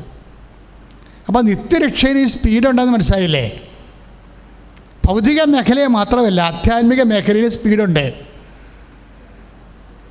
അപ്പം നിങ്ങളോർക്ക് ഈ അച്ഛനിങ്ങനെ ആൾക്കാരെ വശീകരിക്കാൻ വേണ്ടി ചില വിമർശകർ എന്നോട് ചോദിച്ചിട്ടുണ്ട്. അച്ഛാ, വിമർശകർ എന്ന് പറയുന്നത് ഈ ഉടമ്പടി ഇറങ്ങിയ കാലത്ത് ഭയങ്കര വിമർശനമായിരുന്നല്ലോ. കാര്യം അതിൽ എന്നോട് അച്ഛന്മാർ തന്നെ ചോദിച്ചിട്ടുണ്ട്, എന്തിനാ ഉടമ്പടി പ്രാർത്ഥന ഉടനടി പരിഹാരം അത് തിരുത്താൻ പാടില്ലെന്ന് ഇരിക്കും. അപ്പം ഞാൻ പറഞ്ഞത്, നിങ്ങൾ അതിൻ്റെ ഫസ്റ്റ് പേജിൽ വായിച്ചു നോക്കൂ. ആ ഉടമ്പടി പ്രാർത്ഥന ഉടമ്പടി പരിഹാരം എഴുതിയിരിക്കുന്ന പത്രത്തിൻ്റെ ഫസ്റ്റ് പേജിൽ സാക്ഷ്യങ്ങൾ വായിച്ചു നോക്കൂ. ആ സാക്ഷ്യങ്ങളുടെ ഹെഡിങ്ങാണത്. അത് വെച്ച് കഴിഞ്ഞാൽ സെക്കൻഡുകൾക്കുള്ള മാറ്റം വരണത്. അത് ആധ്യാത്മിക ഭൗതിക മേഖല മാത്രമല്ല. ഇപ്പം നിങ്ങളുടെ വീട്ടിൽ കുടുംബ പ്രാർത്ഥന നടന്നിട്ട് വർഷങ്ങളായി, നിങ്ങൾക്ക് കുമ്പസാരം നടന്നിട്ട് വർഷങ്ങളായി, നിങ്ങൾക്ക് ദൈവമായിട്ട് ബന്ധമില്ലാതെ ഇങ്ങനെ വർഷങ്ങളായി. പക്ഷേ വൺസ് നിങ്ങൾ ഈ ഉടമ്പടി എടുത്ത് കഴിയുമ്പോൾ സെക്കൻഡുകൾക്കുള്ളിൽ ദൈവമായിട്ട് കണക്റ്റാകും. അതെന്താണ്? ഉടമ്പടി ഫോർമുല എങ്ങനെയാണ്? ഉടമ്പടി ഫോർമുല എന്തിൻ്റെ ഫോർമുലയാണ്? വാഗ്ദാന പേടത്തിൻ്റെ ഫോർമുലയാണ്. വാഗ്ദാനത്തിൻ്റെ പേടത്തിൻ്റെ ഫോർമുല എന്താണ്? അവൻ പറയണ പോലെ ചെയ്യുമ്പോഴാണ്. സമയമായില്ല എന്ന് ഈശോ പറയുമ്പോഴേ അമ്മ പറയും, അവൻ പറയണ പോലെ ചെയ്യാൻ. അവൻ പറയുന്ന പോലെ ചെയ്യുമ്പോഴാണ് ഒരു വ്യക്തി വചനത്തെ ഉൾക്കൊണ്ടുകൊണ്ട് വാഗ്ദാന പേടകമാകണത്. ഈ സ്പീഡ് കാനായിൽ കല്യാണത്തിൽ നമ്മൾ യോഹന്നാൻ 2:5 കണ്ടതാണ്. ഈ സ്പീഡ് തന്നെയാണ് നല്ല കള്ളൻ്റെ ജീവിതത്തിലും കാണുന്നത്. നല്ല കള്ളനോട് എന്താ പറഞ്ഞത്? നാളെ നീ എൻ്റെ കൂടെ പർദീസയിലായിരിക്കുന്നതല്ല, ഞാൻ ഈശോ അപ്പം തന്നെ ഉയർത്തുന്നിട്ടെന്ന് വിശ്വസിക്കുന്ന ആളാണ്. സഭയുടെ ഒരു വെളിപാട് പാരമ്പര്യമുണ്ടല്ലോ. യോന തിമിംഗലത്തിൻ്റെ വയറ്റിൽ 3 നാൾ കഴിഞ്ഞതുപോലെ മനുഷ്യപുത്രനും ഉയർത്തെഴുന്നേൽക്കണം. അത് പ്രകടമായതാണ്. കർത്താവിൻ്റെ ഉയർത്തെഴുന്നേൽപ്പ് പ്രകടമായതാണ്. പക്ഷേ സംഭവം ഈ ഇവൻ്റ് പ്രകടമാകണതും ഈ ഇവൻ്റ് സംഭവിക്കുന്നതും സൈമിൾട്ടേനിയസ് ആണെന്ന് കരുതാൻ പ്രയാസമുണ്ട്. ഇവൻ്റ് സംഭവിക്കുന്നത് എന്താണ്? ഈശോ മരിച്ചപ്പോൾ തന്നെ ദൈവം ഉയർത്തെഴുന്നേൽപ്പിച്ചു. നമുക്കത് പ്രകടമായിരിക്കുന്നത് വചനത്തിൻ്റെ അങ്ങനെ ചിന്തിക്കുന്ന ദൈവശാസ്ത്രജ്ഞന്മാരുണ്ട്. സഭയുടെ പഠനമല്ല ഈ പറയണത്. അങ്ങനെ ചിന്തിക്കുന്ന ദൈവശാസ്ത്രജ്ഞന്മാരുണ്ട്. അതിൻ്റെ ഒരു ചെറിയ ഈ നമ്മുടെ ജീസസ് ക്രൈസ്റ്റ് സൂപ്പർ സ്റ്റാർ എന്ന് പറയുന്ന ഒരു പണ്ടത്തെ ഫിലിമല്ലേ, കർത്താവിനെ കാൽവരിയിൽ അടിച്ച് ഒരു ചോരക്കട്ടയായിട്ട് ഇങ്ങനെ നമ്മൾ കാണുന്നിട്ട് ജസ്റ്റ് ഈശോ തിരിഞ്ഞ് നിൽക്കുമ്പോൾ ഈശോ ഉയർത്തുന്നിട്ട് പോകും. ആ സെക്കൻഡുകൾക്കുള്ളിലേ സംഭവിക്കുന്നത്. അത് ഒരു ആശയം നമുക്ക് തരാൻ വേണ്ടിയാണ്, വചനത്തെ നമ്മുടെ ജീവിതത്തിൽ സംഭവിക്കണതെല്ലാം തത്സമയമാണ് സംഭവിക്കുന്നത്. നമുക്ക് പ്രകടമാകണത് വേറെ സമയത്താണെന്നേ ഉള്ളൂ. അതിപ്പോൾ സൗഖ്യം അങ്ങനെ തന്നെയാണ്. സംഭവിക്കണത് അത് പറയണ സമയത്ത് തന്നെ സംഭവിക്കും. പക്ഷെ പ്രകടമാകണത് it will take it time. സാധാരണ അങ്ങനെയാണ് എല്ലാ സൗഖ്യങ്ങളും വരണത്. ഇപ്പം കുഷ്ഠരോഗിയെ സുഖപ്പെടുത്തി പോകും വഴി അവർ സൗഖ്യം പ്രാപിച്ചു എന്ന് പറയും. ഇപ്പം ചില അതിൻ്റെ രീതികൾ വ്യത്യാസം, ഓരോ മിറക്കിളിനും ഓരോ രീതികളാണ്. ഞാൻ പറഞ്ഞു വരുന്നതിൻ്റെ അർത്ഥം, ഈ വചനം ആദ്യമായിട്ടും യേശുവിൻ്റെ മരണത്തിൻ്റെ ആ നിമിഷങ്ങളിൽ വാഗ്ദാന പേടകമായി മാറുന്ന ആൾ ഈ നല്ല കള്ളനാണ്. അയാൾക്ക് എന്താ സംഭവിച്ചത്? അയാളോട് എന്താ ഈശോ പറഞ്ഞത്? ഇന്ന് ലുക്ക 23:43 എന്താ പറയണത്? ഇന്ന് നീ എന്നോട് കൂടെ പർദീസയിലായിരിക്കും. Today you will be with me in paradise. അപ്പോൾ ഈശോ അപ്പം തന്നെ ഉയർത്തുന്ന അർത്ഥം ടുഡേ. അപ്പം അവിടെ എല്ലാം ടൈമാണ് ഫോക്കസ് ചെയ്യണത്, സമയമാണ്. അപ്പം സമയം വചനം പാലിച്ച് കഴിയുമ്പോൾ ഞാൻ എന്താ ഇങ്ങനെ പറഞ്ഞതറിയാം, ഇത് ഉടമ്പടി ധ്യാനമാണ്. ഉടമ്പടി ധ്യാനം നമുക്ക് നൽകിയ പരിശുദ്ധ അമ്മയാണ്. പക്ഷേ സുവിശേഷം മുഴുവനും ഉടമ്പടി പ്രകാരമുള്ള ഉയർത്തുന്ന എപ്പോഴും കാണാൻ പറ്റും. ഉടമ്പടി പ്രകാരമുള്ള നിത്യതയെ പ്രാപിക്കുമ്പോഴേ ഇന്ന് ഞാൻ പ്രത്യേകിച്ച് എന്താ നിങ്ങളോട് പറഞ്ഞതെന്ന് ചോദിച്ചാൽ, ഭൗതിക കാര്യങ്ങൾ മാത്രമല്ല, നിൻ്റെ ആധ്യാത്മിക തകർച്ചയും ഉടമ്പടി സെക്കൻഡുകൾക്കുള്ളിൽ നിന്നെ ഉയർത്തും. കാര്യം ഭൗതിക കാര്യങ്ങളൊക്കെ നേടണമെങ്കിൽ ആധ്യാത്മികമായി നീ വളരണമല്ലോ. ഇത് വർഷങ്ങളായിട്ട് നീ തളർവാദ രോഗിയാണെന്ന് വിചാരിച്ചോ? ആത്മീയമായി നീ ഒരു തളർവാദ രോഗിയാണ് വർഷങ്ങളായിട്ട്. പക്ഷെ ഉടമ്പടി നിന്നെ ഒറ്റ സെക്കൻഡ് കൊണ്ട് നിൻ്റെ ആത്മീയ തളർവാദം മാറ്റിയിട്ട് ദൈവത്തെങ്കിലേക്ക് നിന്നെ അടുപ്പിക്കും. അപ്പം നിങ്ങൾ ചോദിക്കുക, എങ്ങനെയാണ് നല്ല കള്ളൻ രക്ഷപ്പെട്ടത്? അത് ഈ ഉടമ്പടി ഫോർമുല അനുസരിച്ച് കൊണ്ടാണ്. ഇപ്പോൾ നമ്മൾ നോക്കാം, വചനം നോക്കാമല്ലോ. അതായത് ലൂക്ക 23:43 42 നോക്കാം. 42 എന്താ പറയണത്? അതായത് 40 അപരൻ. ഇപ്പോൾ ലൂക്ക 23:40 അപരൻ എന്ന് വെച്ചാൽ അവനെ ശകാരിച്ചു കൊണ്ട് പറഞ്ഞു. അതായത് നല്ല കള്ളൻ അവിടെ വരണത്. ലൂക്ക 23:40 അപരൻ അവനെ ശകാരിച്ചു കൊണ്ട് പറഞ്ഞു. എന്ത് പറഞ്ഞു? നീ ദൈവത്തെ ഭയപ്പെടുന്നില്ല. ആരോട് പറഞ്ഞാണ്? ഇടതുവശത്ത് കിടക്കുന്ന കള്ളനോട് പറഞ്ഞതാണ്. നീ ദൈവത്തെ ഭയപ്പെടുന്നില്ല. ദാറ്റ് മീൻസ് എന്താണ്? നല്ല കള്ളൻ ദൈവത്തെ ഭയപ്പെടുന്നു. ദൈവത്തെ ഭയപ്പെടുന്നത് എന്താണ്? ദൈവത്തിനോടുള്ള ഭയമാണ് ജ്ഞാനത്തിൻ്റെ ഉറവിടമെന്ന്. അപ്പം ഈ നല്ല കള്ളൻ ജ്ഞാനിയായി മാറുകയാണ്. അപ്പം നീ ദൈവത്തെ ഭയപ്പെടുന്നില്ലെന്നല്ലേ പറയണത്. അപ്പം നമ്മൾ പാപാവസ്ഥയിലാണെങ്കിലും ദൈവത്തെ ഭയപ്പെട്ട രക്ഷപ്പെടുമെന്നാണിത് പറയണത്. നമ്മളിപ്പോൾ പാപാവസ്ഥയിലായിരിക്കും വിചാരിച്ചോ? ആണ് വിചാരിച്ചോ? പക്ഷെ അത് നിരാശയില്ല വേണ്ടത്. അതുപോലെ തന്നെ എനിക്കിങ്ങനെ പറ്റിപ്പോയല്ലോ, ഇനി ഞാൻ രക്ഷപ്പെടുമോ എന്നുള്ള ഭയമല്ല, ദൈവത്തോടുള്ള ഭയം മതി നമുക്ക്. നീ ഒരു തകർച്ചയിലാണെങ്കിൽ നിനക്ക് അയ്യോ ഞാൻ തകർന്നു പോയല്ല, തകർച്ചയെക്കുറിച്ചുള്ള ഭയമല്ല. ഞാൻ ഈ കടങ്ങളൊക്കെ ഇനി എങ്ങനെ വീട്ടും, എൻ്റെ മകളിപ്പോൾ വീട്ടിൽ വന്ന് നിൽക്കണില്ല, അവളെങ്ങനെ തിരിച്ചു പോകും, അങ്ങനെയുള്ള ഭയമല്ല നമുക്ക് വേണ്ടത്. ദൈവത്തെ ഭയപ്പെട്ടാൽ മതി. ദൈവത്തെ ഭയപ്പെടുന്നതാണ് ബിഗിനിങ് ഓഫ് വിസ്ഡം, ജ്ഞാനത്തിൻ്റെ ഉറവിടം. സങ്കീർത്തനം പറയുന്നതാണത്. പ്രഭാഷകൻ അതേ വചനം കണ്ടിന്യൂ ചെയ്യുന്നുണ്ട്. അപ്പോൾ എന്തെങ്കിലും നിനക്ക് തകർച്ച ഉണ്ടായാൽ ആദ്യം ചെയ്യേണ്ട നല്ല കള്ളം പണ്ടിൻ്റെ സുവിശേഷം എന്താണ്? ആദ്യം നീ ദൈവത്തെ ഭയപ്പെടുക എന്ന് വെച്ചാൽ ദൈവത്തിൻ്റെ വചനത്തെ പാലിക്കുക എന്നതിൻ്റെ അർത്ഥം. ദൈവത്തെ ഭയപ്പെടുന്ന വ്യക്തി ജ്ഞാനത്തിൻ്റെ ഉറവിടം ആരംഭമാണ്. ജ്ഞാനം എവിടുന്ന് വേണ്ടതാണ്? ദൈവവചനത്തിൽ നിന്നാണ് ജ്ഞാനം വരണത്. സുഭാഷിതം 3:1-2 കാണിക്കണം, കണ്ടില്ലേ? അതായത് ജ്ഞാനത്തിൽ നിന്നാണ് ഉറവിടം വരണത്. ജ്ഞാനം വചനത്തിൽ നിന്നാണ്. അപ്പം നല്ല കള്ളൻ വിശ്വസിക്കുന്നു. എന്ത് വിശ്വസിച്ചു? യേശു കർത്താവാണെന്ന് വിശ്വസിച്ചു. അതാണ് സാധനം. ഇവനെങ്ങനെയാണ് പെട്ടെന്ന് ഇങ്ങനെ വാഗ്ദാന പേടകമായി മാറണമെന്ന് നോക്കിയേ. നീ ദൈവത്തെ ഭയപ്പെടുന്നില്ല എന്ന് ചോദിക്കുമ്പോൾ നല്ല കള്ളൻ ദൈവത്തെ ഭയപ്പെടുന്നു, ദൈവത്തിൻ്റെ വചനത്തിൽ വിശ്വസിക്കുന്നു എന്നാണ് ഈ പറഞ്ഞത്. അവൻ ദൈവത്തിൻ്റെ വചനത്തിൽ വിശ്വസിക്കുന്നു, അവൻ അത്തരം കൊണ്ട് ഏറ്റുപറയുകയാണ്. ഇപ്പം നമ്മൾ റോമ വായിക്കണില്ലേ? റോമ 10:9 വായിക്കണത്, യേശു കർത്താവാണെന്ന് അധരം കൊണ്ട് ഏറ്റുപറയുകയാണ്. അതാണ് ഇവൻ ചെയ്യണത്. എന്നാൽ അതായത് ദൈവം അവന് മരിച്ചവളെന്ന് ഉയർപ്പിച്ചുവെന്ന് ഹൃദയത്തിൽ വിശ്വസിക്കുകയാണ്. ഈ രണ്ട് കാര്യമാണ് ഇവൻ ചെയ്യണത്. കാര്യം അടുത്ത വാചനം നോക്കുമ്പോൾ നമുക്ക് അറിയാൻ പറ്റും. അത് നല്ല കള്ളൻ ഇത്ര സ്പീഡായിട്ട് രക്ഷപ്പെടാൻ കാര്യം എന്താ? കള്ളനായിട്ടൊന്നൊരു കാര്യമില്ല. നീ കള്ളനായാലും വിചാരിയായാലും നീ എന്തെല്ലാം സംഭവം നിൻ്റെ ജീവിതത്തിൽ ദൈവത്തെ അറിയാത്ത കാലത്ത് സംഭവിച്ചു പോയാലും നിനക്ക് വേണ്ടത് സംഭവിച്ചു പോയ കാര്യത്തെക്കുറിച്ചുള്ള ഭയമല്ല, ദൈവത്തെക്കുറിച്ചുള്ള ഭയമാണ്. അതാണ് ഇവൻ ചോദിക്കണം, നീ ദൈവത്തെ പോലും ഭയപ്പെടുന്നില്ലേ എന്ന് ചോദിച്ചാൽ അവൻ ദൈവത്തിൽ വിശ്വസിക്കുന്നു. എങ്ങനെ? റോമ 10:9 അനുസരിച്ച് കൊണ്ട് അവൻ അധരം കൊണ്ട് ഏറ്റുപറയുന്നു. എന്തേറ്റു പറയുന്നു? യേശു കർത്താവാണെന്ന് ഏറ്റുപറയുന്നു. പിന്നെ എന്താ അവൻ ചെയ്യണത്? അവൻ കർത്താവിനോട് പറഞ്ഞു, അങ്ങേ രാജ്യത്തിൽ നമ്മുടെ ശിക്ഷാവിധി ന്യായമാണ്, നമ്മുടെ പ്രവൃത്തികൾ അർഹിക്കുന്നതാണ് പ്രതിഫലം നമുക്ക് ലഭിച്ചിരിക്കുന്നു, ഇവൻ ഒരു തെറ്റും ചെയ്തിട്ടില്ല.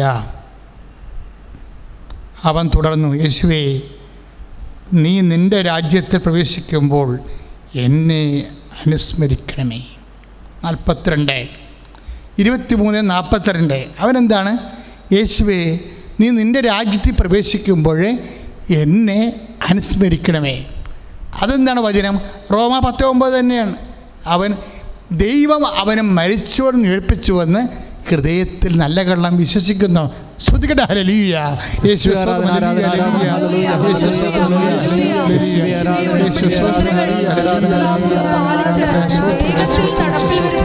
സാക്ഷികളായി ഞങ്ങൾ എല്ലാവരും ശോഭിത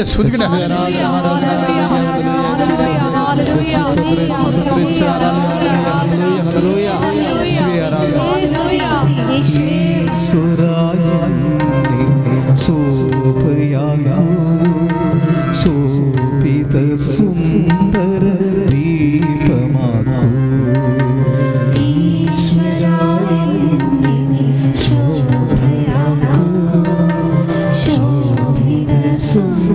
സുന്ദര ദീപമാക്കൂ. ഈശ്വരായെന്നെ ശോഭയാക്കൂ. ശോഭിത സുന്ദര ദീപമാക്കൂ. ഈശ്വരായെന്നെ ശോഭയാക്കൂ.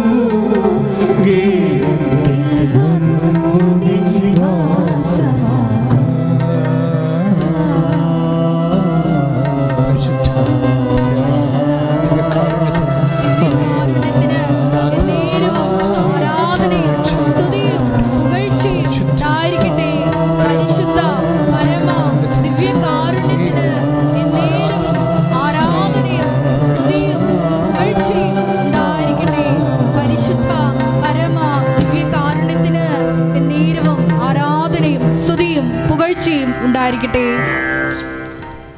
ശ്രുതികട ഹല്ലേലൂയ.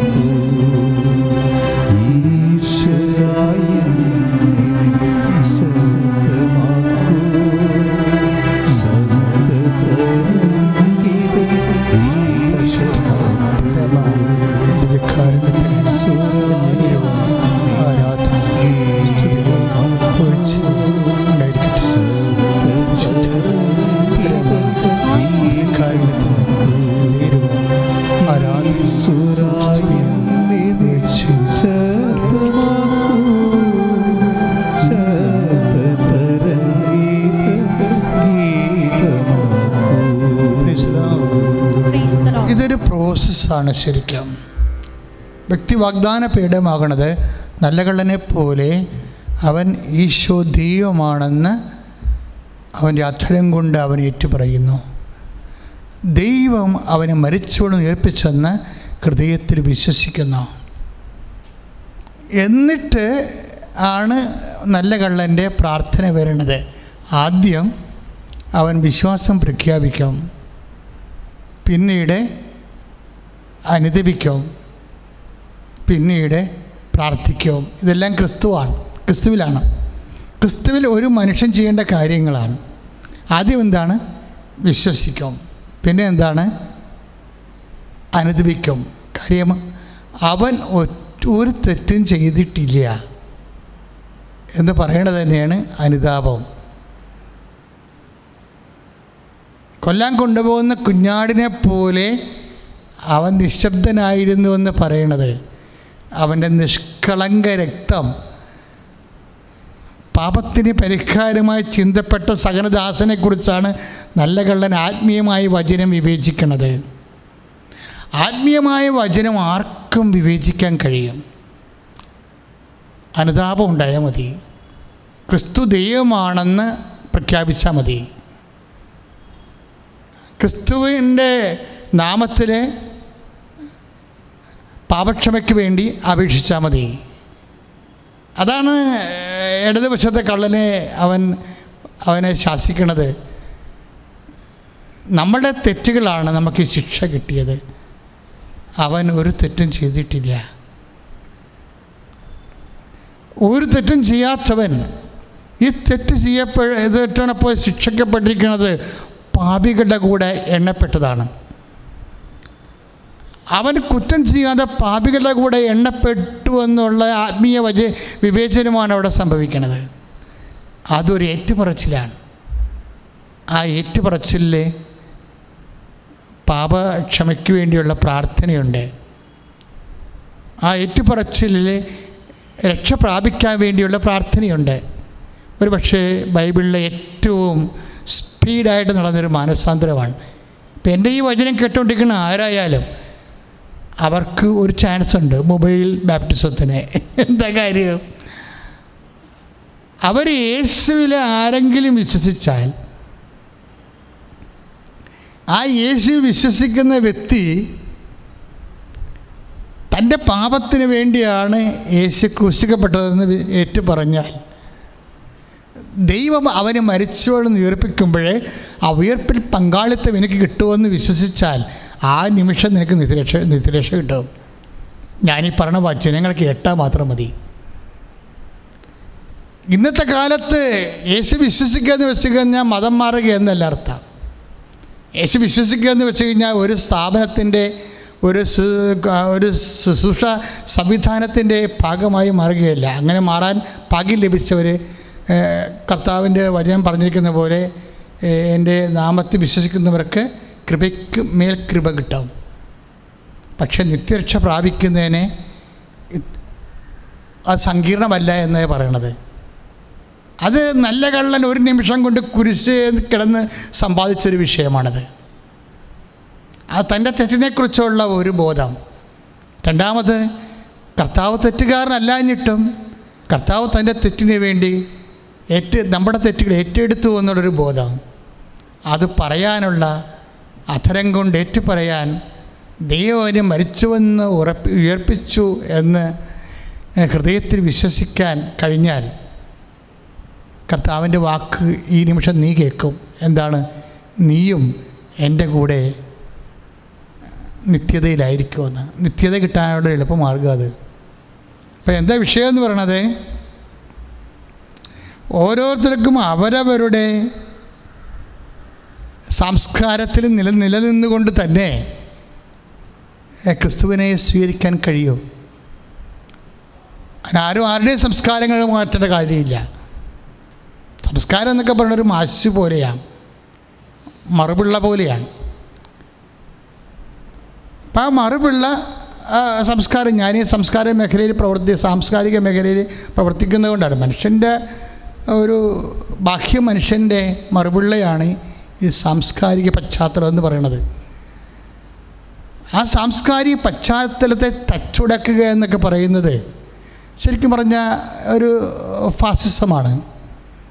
അതല്ല, ഇറ്റ് ഈസ് വെരി സിമ്പിൾ. കർത്താവ് നിനക്ക് വേണ്ടി മരിച്ചു, നിൻ്റെ പാപങ്ങൾ ഏറ്റെടുത്തു, അവൻ്റെ ഉയർപ്പിൽ നീ പങ്കാളിത്തം എനിക്ക് നൽകണമേ എന്ന് നീ പറയുകയും പ്രാർത്ഥിക്കുകയും ചെയ്യുമ്പോഴേ ക്രിസ്തുവിൽ നിനക്ക് നിത്യരക്ഷ കിട്ടും. പിന്നെ ആത്മാവിൽ വളരണതൊക്കെ വേറൊരു വിഷയമാണ്. കാരണം വളർച്ച പലതരത്തിലാണല്ലോ. കുദാശകൾ ഇപ്പോൾ വഴി ജീവൻ സമൃദ്ധിയിൽ വളരുന്നതാണ് കത്തോലിക്ക സഭയുടെ ആധ്യാത്മികതയുടെ പ്രൊഫൗണ്ട്നെസ്, അതിൻ്റെ ധന്യത എന്ന് പറയുന്നത്. അതേസമയം തന്നെ ആ ഒരു സങ്കീർണമായ വിഷയത്തിൻ്റെ പേരിൽ ക്രിസ്തുവിന് ആർക്കും ലഭിക്കാതിരിക്കരുത്. കാര്യം ക്രിസ്തു അത്രയ്ക്ക് ഒരു മനുഷ്യന് ലഭിക്കാവുന്ന ഏറ്റവും വലിയ സ്വർഗീയ സമ്മാനമാണെന്ന് എൻ്റെ ജീവിതത്തിൽ നിന്ന് എനിക്ക് ഈ 62-ാമത്തെ വയസ്സിൽ മനസ്സിലാകുന്നുണ്ട്. ഓരോ ദിവസങ്ങളും കൂടിക്കൂടി വരികയാണ്. കാര്യം ഞാൻ വെറുതെ എന്തെങ്കിലും കേട്ടിട്ടോ ആരെങ്കിലും പറഞ്ഞിട്ട് പറയുകയല്ല, ഇതെൻ്റെ സ്വകാര്യമായ അനുഭവം ഞാൻ പറയുകയാണ്. കാര്യം ക്രിസ്തു അത്രയ്ക്ക് എന്താണ് നമുക്ക് ഉൾക്കൊള്ളാനോ സ്വീകരിക്കാനോ പറ്റും. പിന്നെ ഇതിൻ്റെ സ്പീഡ് വരണത് ഇപ്പം നല്ല കള്ള സ്പീഡിലാണ് ക്രിസ്തുവിനെ സ്വീകരിക്കുന്നത്. ഒന്ന്, അവൻ മറ്റവനോട് പറഞ്ഞു നമ്മുടെ തെറ്റുകൾക്ക് അർഹമായ ശിക്ഷയാണ് നമ്മൾ ഏൽക്കുന്നത്. അവൻ ഒരു തെറ്റും ചെയ്തിട്ടില്ല. അപ്പം ദൈവവചനം, ഞാൻ അതിൻ്റെ കൂടെ ഇടയ്ക്ക് വായിക്കുന്നൊരു വചനമാണ്. നീ ഈ വചനം കേൾക്കുകയും, 2 രാജാക്കന്മാർ പലപ്പോഴും എൻ്റെ ചിന്തയെ ധ്യാനിപ്പിച്ചിട്ടുള്ളൊരു വചനമാണ്. അതായത് ഞാനിപ്പോൾ നല്ല കളൻ്റെ പശ്ചാത്തലത്തിൽ വീണ്ടും അതൊന്ന് അനുസ്മരിച്ചതേ ഉള്ളൂ. 2 രാജാക്കന്മാർ 22:19 നീ വചനം കേൾക്കുകയും പശ്ചാത്തപിക്കുകയും കർത്താവിൻ്റെ മുമ്പിൽ സ്വയം വിനീതനാവുകയും ചെയ്തതുകൊണ്ട് നിൻ്റെ അനർത്ഥങ്ങളെ നീ കാണത്തില്ലെന്ന്. നിനക്ക് സംഭവിക്കാൻ പോകുന്ന അനർത്ഥങ്ങളെ നീ കാണത്തില്ല. അനർത്ഥങ്ങളിൽ നിന്ന് രക്ഷപ്പെടാനും, ആധ്യാത്മികമായ അനർത്ഥങ്ങളാണ് ഞാനിവിടെ ഉദ്ദേശിക്കുന്നത്. ഒരു വ്യക്തി ആധ്യാത്മികമായ അനർത്ഥം, നിത്യത നഷ്ടപ്പെടാനുള്ള അനർത്ഥത്തിൽ നിന്ന് അവൻ രക്ഷപ്പെടാനുള്ള മാർഗം ഈ നല്ല കള്ളൻ്റെ ഗോസ്പൽ ഫോർമുലയാണ്. 2 രാജാക്കന്മാർ 22:19 ഇത് തന്നെയാണ് ഈ നല്ല കള്ളൻ ചെയ്തത്. എന്താണ്? 3 കാര്യങ്ങൾ. നീ ഈ വചനം കേൾക്കുകയും, അപ്പം നല്ല കള്ളൻ എന്തോ വചനം കേട്ടിട്ടുണ്ടല്ലേ? എന്ത് വചനമായിരിക്കും നല്ല കള്ളൻ കേട്ടിട്ട് ഇത്രയും കാര്യങ്ങൾ പറഞ്ഞത്? നല്ല കള്ളൻ ഒരു വചനം കേട്ടിട്ടാണ് ഇത്രയും മാനസാന്തരം ഉണ്ടാക്കിയത്. എന്ത് വചനമാണ് അദ്ദേഹം കേട്ടത്? അതായത് കർത്താവിൻ്റെ ഒരു വചനം.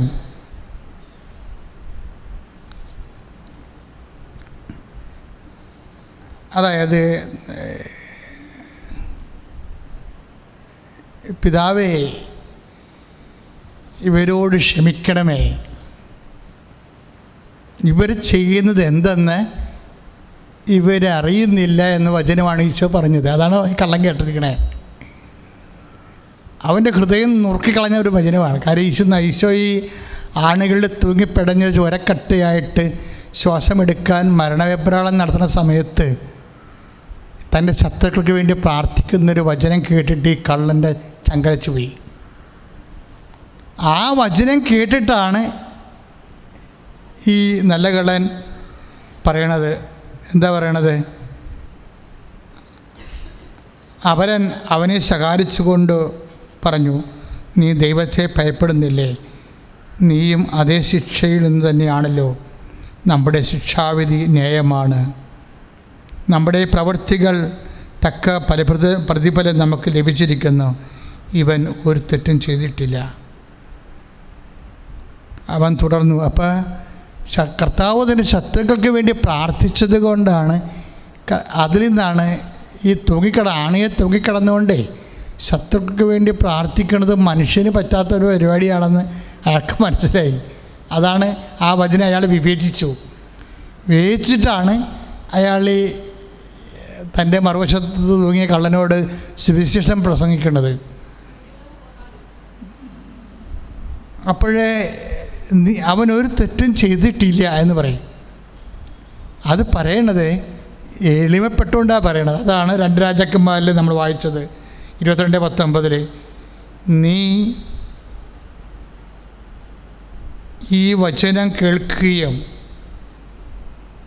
പശ്ചാത്തപിക്കുകയും കർത്താവിൻ്റെ മുമ്പിൽ സ്വയം വിനീതനാവുകയും ചെയ്തു. അപ്പോൾ വചനം കേൾക്കുമ്പോൾ നമുക്കുണ്ടാകേണ്ട സംഭവം എന്താണ്? പശ്ചാത്താപമാണ്. പിന്നെ എന്താണ്? കർത്താവിൻ്റെ മുമ്പിൽ വിനീതനാകണം.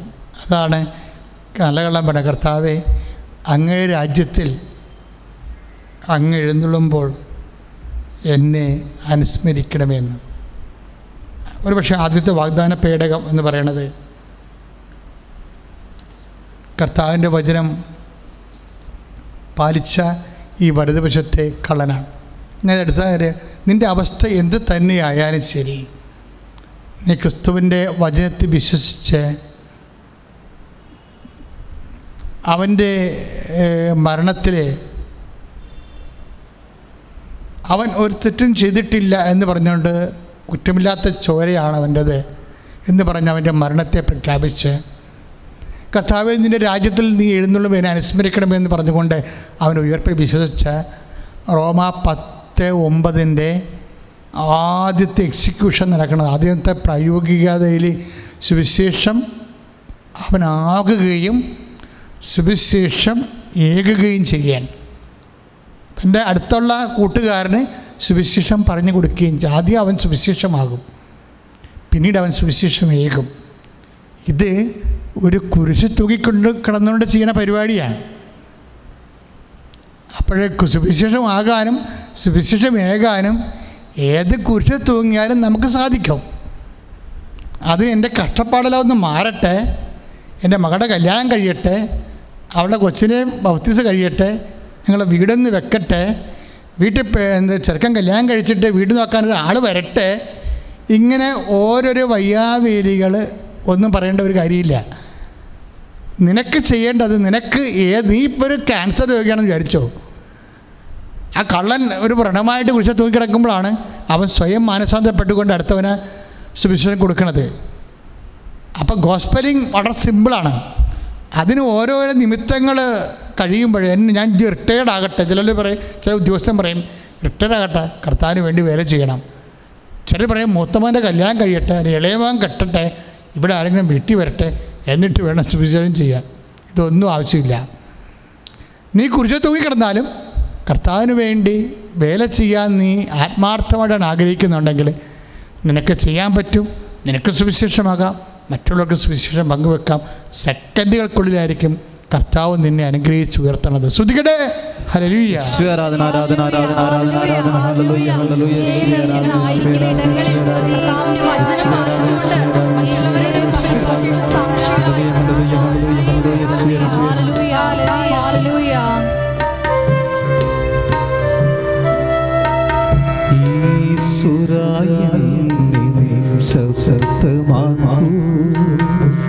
സപ്ത തരംഗിത ഗീതമാക്കൂ. ഈശ്വരായ ശബ്ദമാക്കൂ.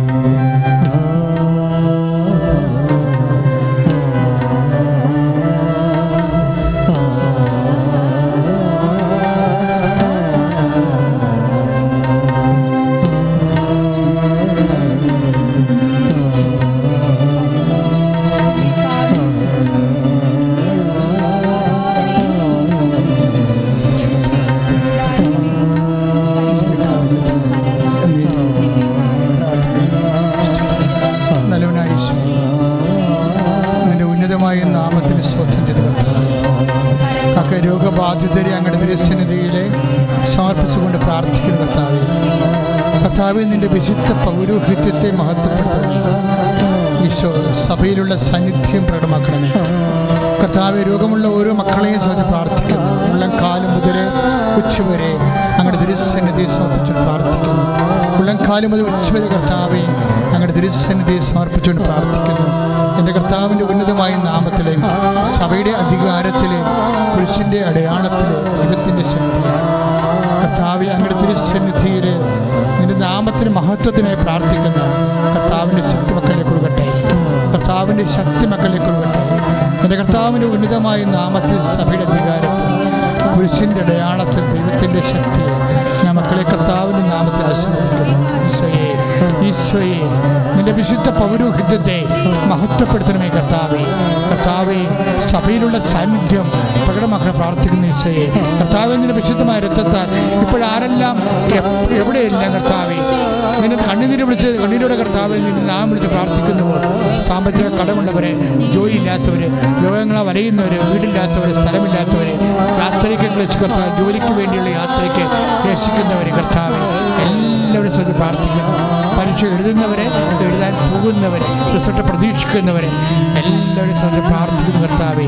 പാർപ്പിട സൗകര്യമില്ലാത്തവരെ, കർത്താവ് ജീവിത നിലവാരമില്ലാത്തവരെ, എല്ലാ മേഖലകളിലും വേദനിക്കുന്നവരെ, ആരെല്ലാം ഉടമ്പടി ആശ്രയിക്കുന്നുണ്ടോ കർത്താവെ, ആരെല്ലാം ഉടമ്പടി വെച്ച് പ്രാർത്ഥിക്കുന്നു കർത്താവെ, ആരെല്ലാം ഈ പ്രാർത്ഥനയിൽ പങ്കെടുക്കുന്ന കർത്താവെ, വിവാഹം ഒത്തുവരാത്തവർ, മക്കളില്ലാത്തവർ കർത്താവെ, മാരക രോഗികൾ, തീരാ വ്യാധികൾ, ആശുപത്രി കിടക്കുന്നവർ, കോവിഡ് രോഗികൾ കർത്താവെ എല്ലാവരെയും സമർപ്പിച്ച് പ്രാർത്ഥിക്കുന്നു ഈശോയെ. എൻ്റെ കർത്താവിൻ്റെ വലിയ ശക്തി, എൻ്റെ കർത്താവിൻ്റെ ഉന്നതമായ നാമത്തിലെ സഭയുടെ അധികാരത്തിൽ കുരിശിൻ്റെ അടയാളത്തിൽ ദൈവത്തിൻ്റെ ശക്തിയാൽ മക്കളെ ഈശോ നാമത്തെ ആശ്രയിക്കുന്നു കർത്താവേ.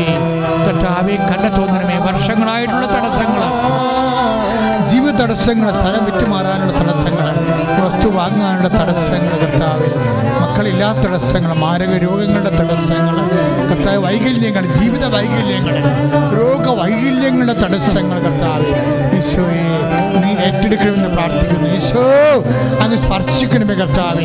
ഈശോ മുടിക്കൊഴിച്ചുള്ളൊരു കർത്താവേ, ശരീരത്തിൽ പുണ്ണ് പോലെ വരുന്ന ഒരു കർത്താവേ, മുഴ പോലെ പൊന്നുന്ന ഒരു കർത്താവേ, ത്വക്ക് രോഗികളെ, ശ്വാസകോശ രോഗികളെ, വിസർപ്പ രോഗികൾ കർത്താവേ, കർത്താവ് അങ്ങ് സ്പർശിക്കണമെന്ന് പ്രാർത്ഥന അടിവയറ്റ് വേദനയോടെ സ്പർശിക്കുന്ന പ്രാർത്ഥന കർത്താവേ.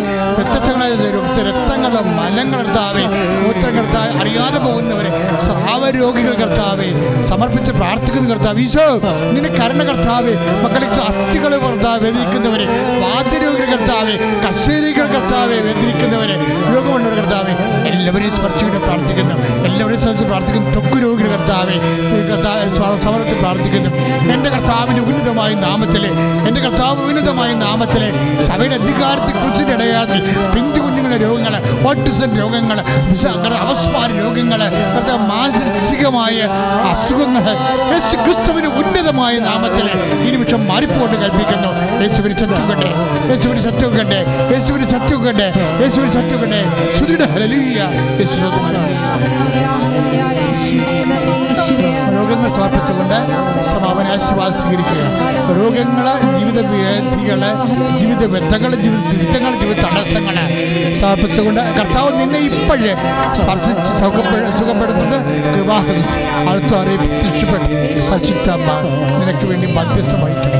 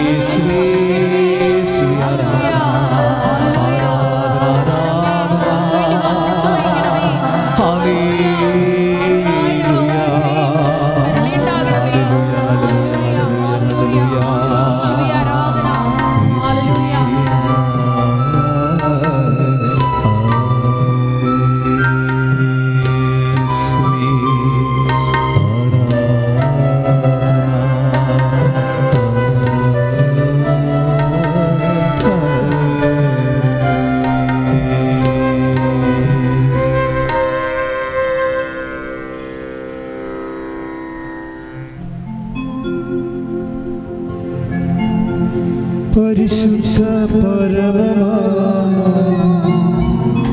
ദിവ്യകാ